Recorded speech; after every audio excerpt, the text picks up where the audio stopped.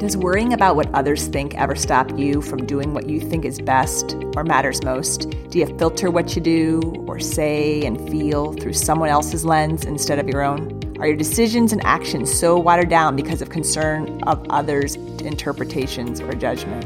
In today's podcast, we're looking at why what others think matters to us, what happens when we live from this number one fear of judgment, as well as concrete ways to address this fear head on. Welcome to Playing Full Out, where you'll discover tips to break through the personal and professional barriers in a hectic world that are preventing you from leading your optimal vision of life at work and home. This is the podcast for passionate life travelers and leaders who want to live a deliberate, confident, and fulfilling life and change the world while they do. I'm your host, Rita Hyland, and in each episode we'll expose you to something new in the areas of passion, performance, and psychology that you can immediately apply to grow your life, love, and leadership. Hi, it's Rita, and welcome to the Playing Full Out podcast. Does worrying about what others think stop you? It has been a couple months since my last podcast, and I am sorry to have been away. We've been full with the start of our new Playing Full Out Life and Leadership Academy. The transformational coaching program is running this fall through the end of November, and we are heading into our fourth week now, and the transformations are taking shape. Our next group is being scheduled for late January or early February. We haven't locked that date in yet, but when we know, I'll make sure to tell you. In the meantime, I'll be sharing how you can place your name on a wait list to get the information about that next launch. Recently, I sent my monthly journal out on this topic that we're going to talk about today, that is, does worrying about what others think stop you? And I received a lot of emails saying how much this topic resonated for so many, and would I be open to discussing it a little bit more and even to turn it into a podcast? Then that's what's brought us to this discussion today. I've been witnessing the cost and the impact of worry, and specifically worrying about what others think, as it is in our workplaces and our homes and in society at large. And I've been looking at this for some time now. And what I've seen demonstrated is how people are hesitant to voice their opinions about topics in the news. Managers are reluctant to provide feedback, critical feedback sometimes to colleagues. Many are tentative to share their experiences that could help their team members, and others just simply won't even ask for what it is that they want. And I explore this and I understand it. I do. I recall in my 20s when I ran for an office at the end of my senior year in college, and it was for a 3-year board seat. And I remember really distinctly and clearly I was campaigning in each of 23 living units and spoke to my fellow students as they ate their dinner. And in one dining room in particular, I recall my heart racing, and I broke into this sweat as I looked out onto the crowd. And I remember really specifically my lips sticking together as I tried to convince the audience to vote for me. What was happening is that I was hearing a voice saying, "Get the heck out of here. Abort, abort, abort mission. You might die." We all have this part of the brain that reacts when it feels we are not safe. It's called the reptilian brain, and that is the oldest part of our brain. It represents about 20% of our brain, and it is that part that's designed to keep us safe and responsible. It's known as that fight or flight type area, and it sounds the alarms when it is concerned that your safety is at risk. And it was originally considered established so that we would not be bitten and eaten by bears, or if a stranger comes close to us, we know that we're triggered and alerted and put on high alert. What's happened is that it's become overly powerful, and it now considers emotional threats also a live or die type of a level of emergency. And so it's been falsely given a lot of power and is confused.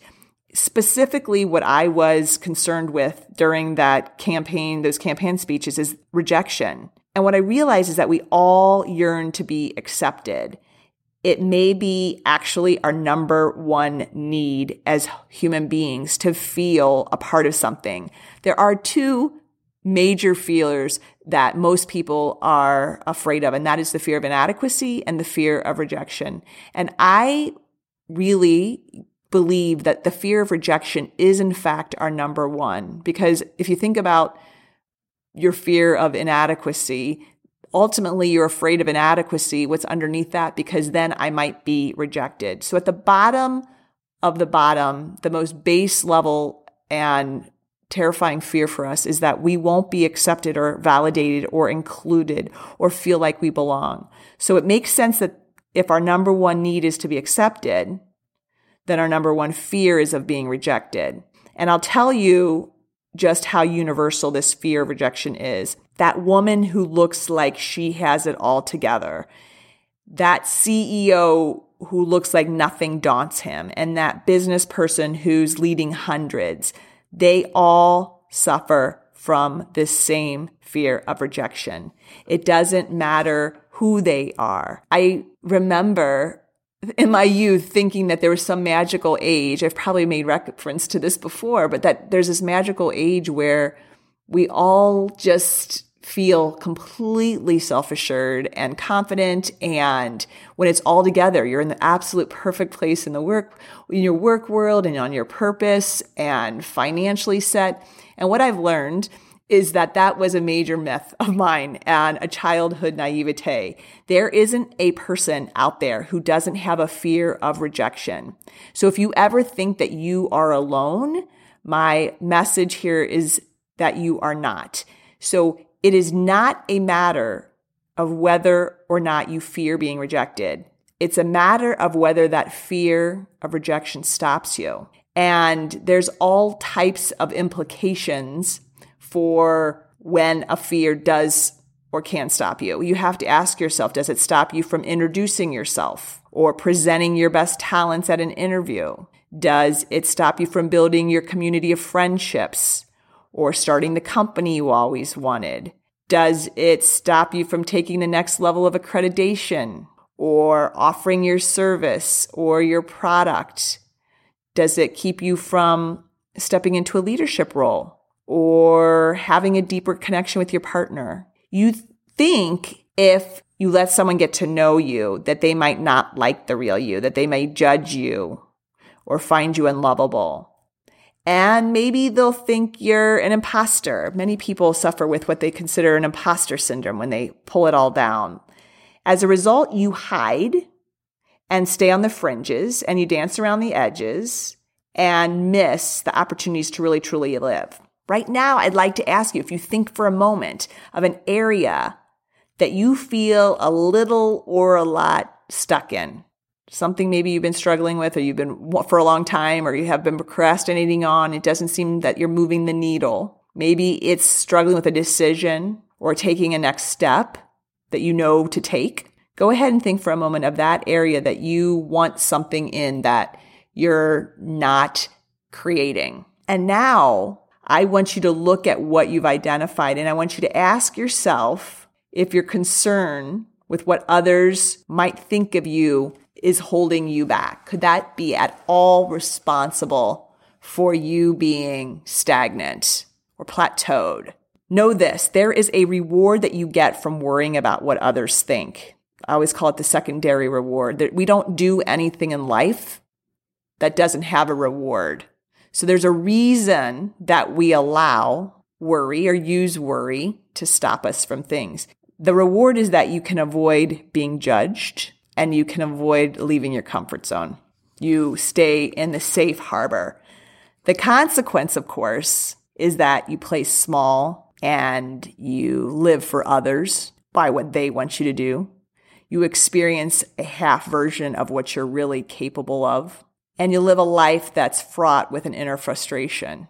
Before I share some concrete ways to fight this fear of rejection head on, I want to share one other observation, and that is often you may not even realize that you're worrying about what other people think, but you still are stalled or you're procrastinating, or you're taking too long to get a project or even a simple email on a given day out. These also are examples of where the reptilian brain can cunningly and you might be unwittingly hiding so to avoid that fear of rejection. The reptilian brain is, as I said, cunning, and it disguises its behavior like it's rational or logical. And I want you to cue in to not be fooled. And one way to find out if you're being held back due to a fear of rejection is to simply ask the question, what would I do if I wasn't afraid? And if you get an answer like, I'd put my own ideas out there right now from the start of the meeting, or I'd give real-time feedback, or I'd move forward instead of continue to refine my idea, whether that be for my new career or my work initiative or for my new business, whatever it is.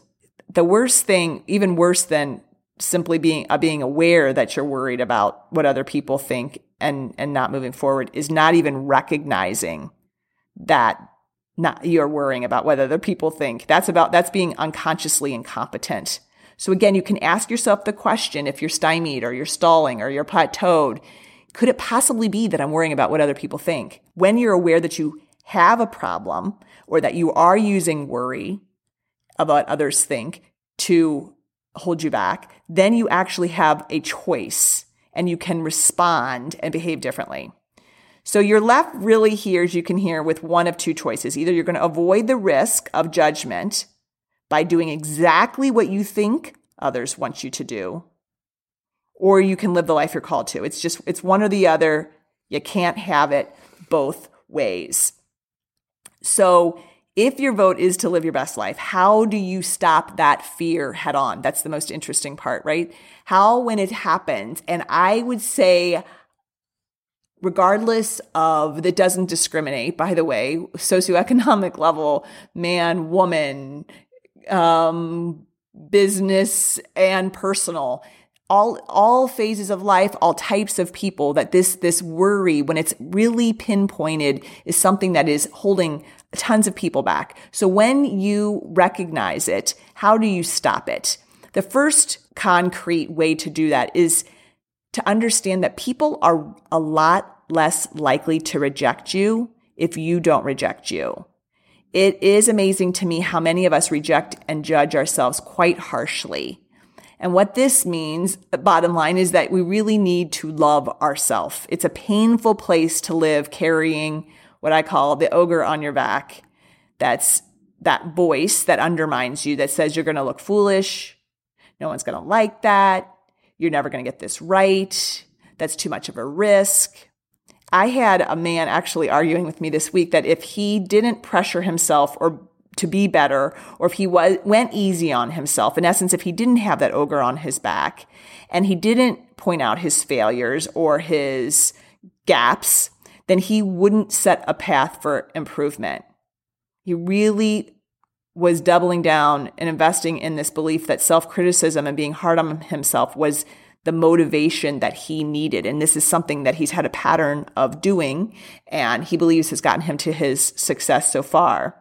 So he was convinced that if he gave up the critical voice in his mind, that he would just peter out and be lazy. If you think that the key to greatness is being hard on yourself, you're really not alone, but you are wrong. My clients, when I first meet them, there are many high achievers especially that will argue for this. The research speaks, however, for itself. And this has come out of Stanford University School of Medicine paper from my psychologist, Kelly McGonigal. And study after study shows that self-criticism is consistently associated with less motivation and self-control. And in contrast, being loving and having self-compassion is associated with more motivation and self-control. So, in short, be kind to you. For one, others will treat you like you treat yourself. You train them. And two, there is no evidence that rejecting yourself is really motivating or inspirational. It's actually quite the opposite. I always think that and realize that the one that you're probably most scared of is yourself, the berating and the rejection that you will give you if something doesn't work out or that you judge you. Your second concrete way to face the worry head on is to embrace the reality that people are judgers. Some will like you, some will not. And the human brain is designed to discern and shortcut and organize information. And it does that by judging. Think about it right now. You're judging me and how I'm talking and what I'm saying. And that's really okay. Your brain has to be able to organize and make decisions. Embrace that you're going to be judged no matter what. And when you do that, you can let go of the resistance. What you resist controls you. So if you can let go of manipulating and trying to worry about what you think and how you think you can get another person to not judge you, how much time would you have back? How much energy would you get back? How much productivity would you get back? My clients recognize that when they've mastered getting over the worry of what others think, that they become incredibly efficient, that they are leaving on time because they are producing at a much higher rate. The key involved here is to like what you're doing while you're being judged. Like what you're doing. Enjoy yourself. The third concrete way to get over the worry of what others think is to not make judgments that do occur personal. If someone doesn't like your product or your style or the way you introduce yourself, or your boss judges you for what you said in a meeting, it doesn't mean that you are an inadequate human being. In the case of a boss who judges something you said or did, listen to the feedback neutrally. Make the judgment about the action or the product or your outcome, not about your value or your worthiness. If someone doesn't like your idea, that's okay. Don't interpret that to mean something that it doesn't. Once you recognize that the outcome might need to change, move forward in the right direction. It's very simple. We can make things a lot easier on ourselves when we do this.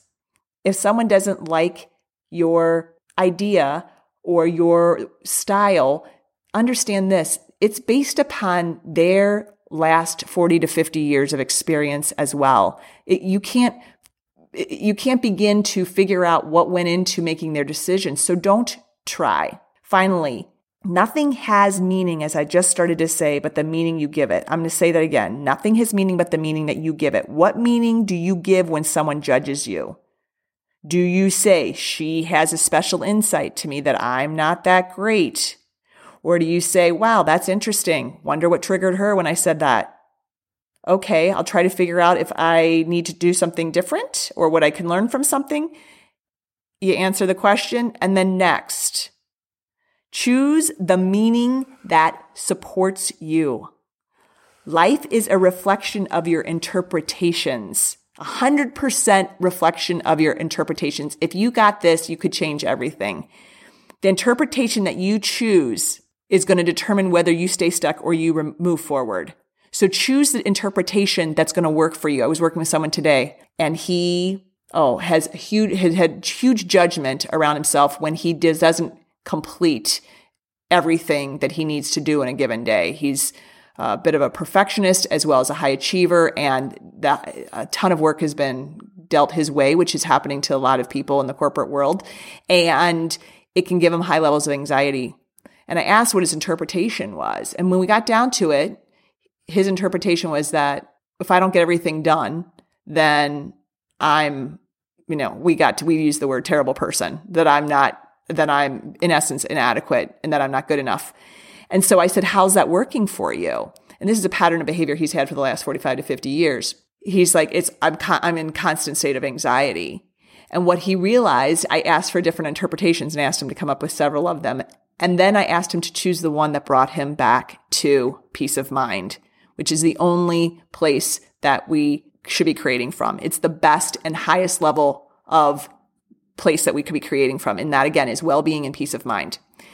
And his interpretation that he crafted was that when I have more work than can be handled, I am getting to serve a lot of people. And that one brought him back to, you could see his whole body shift.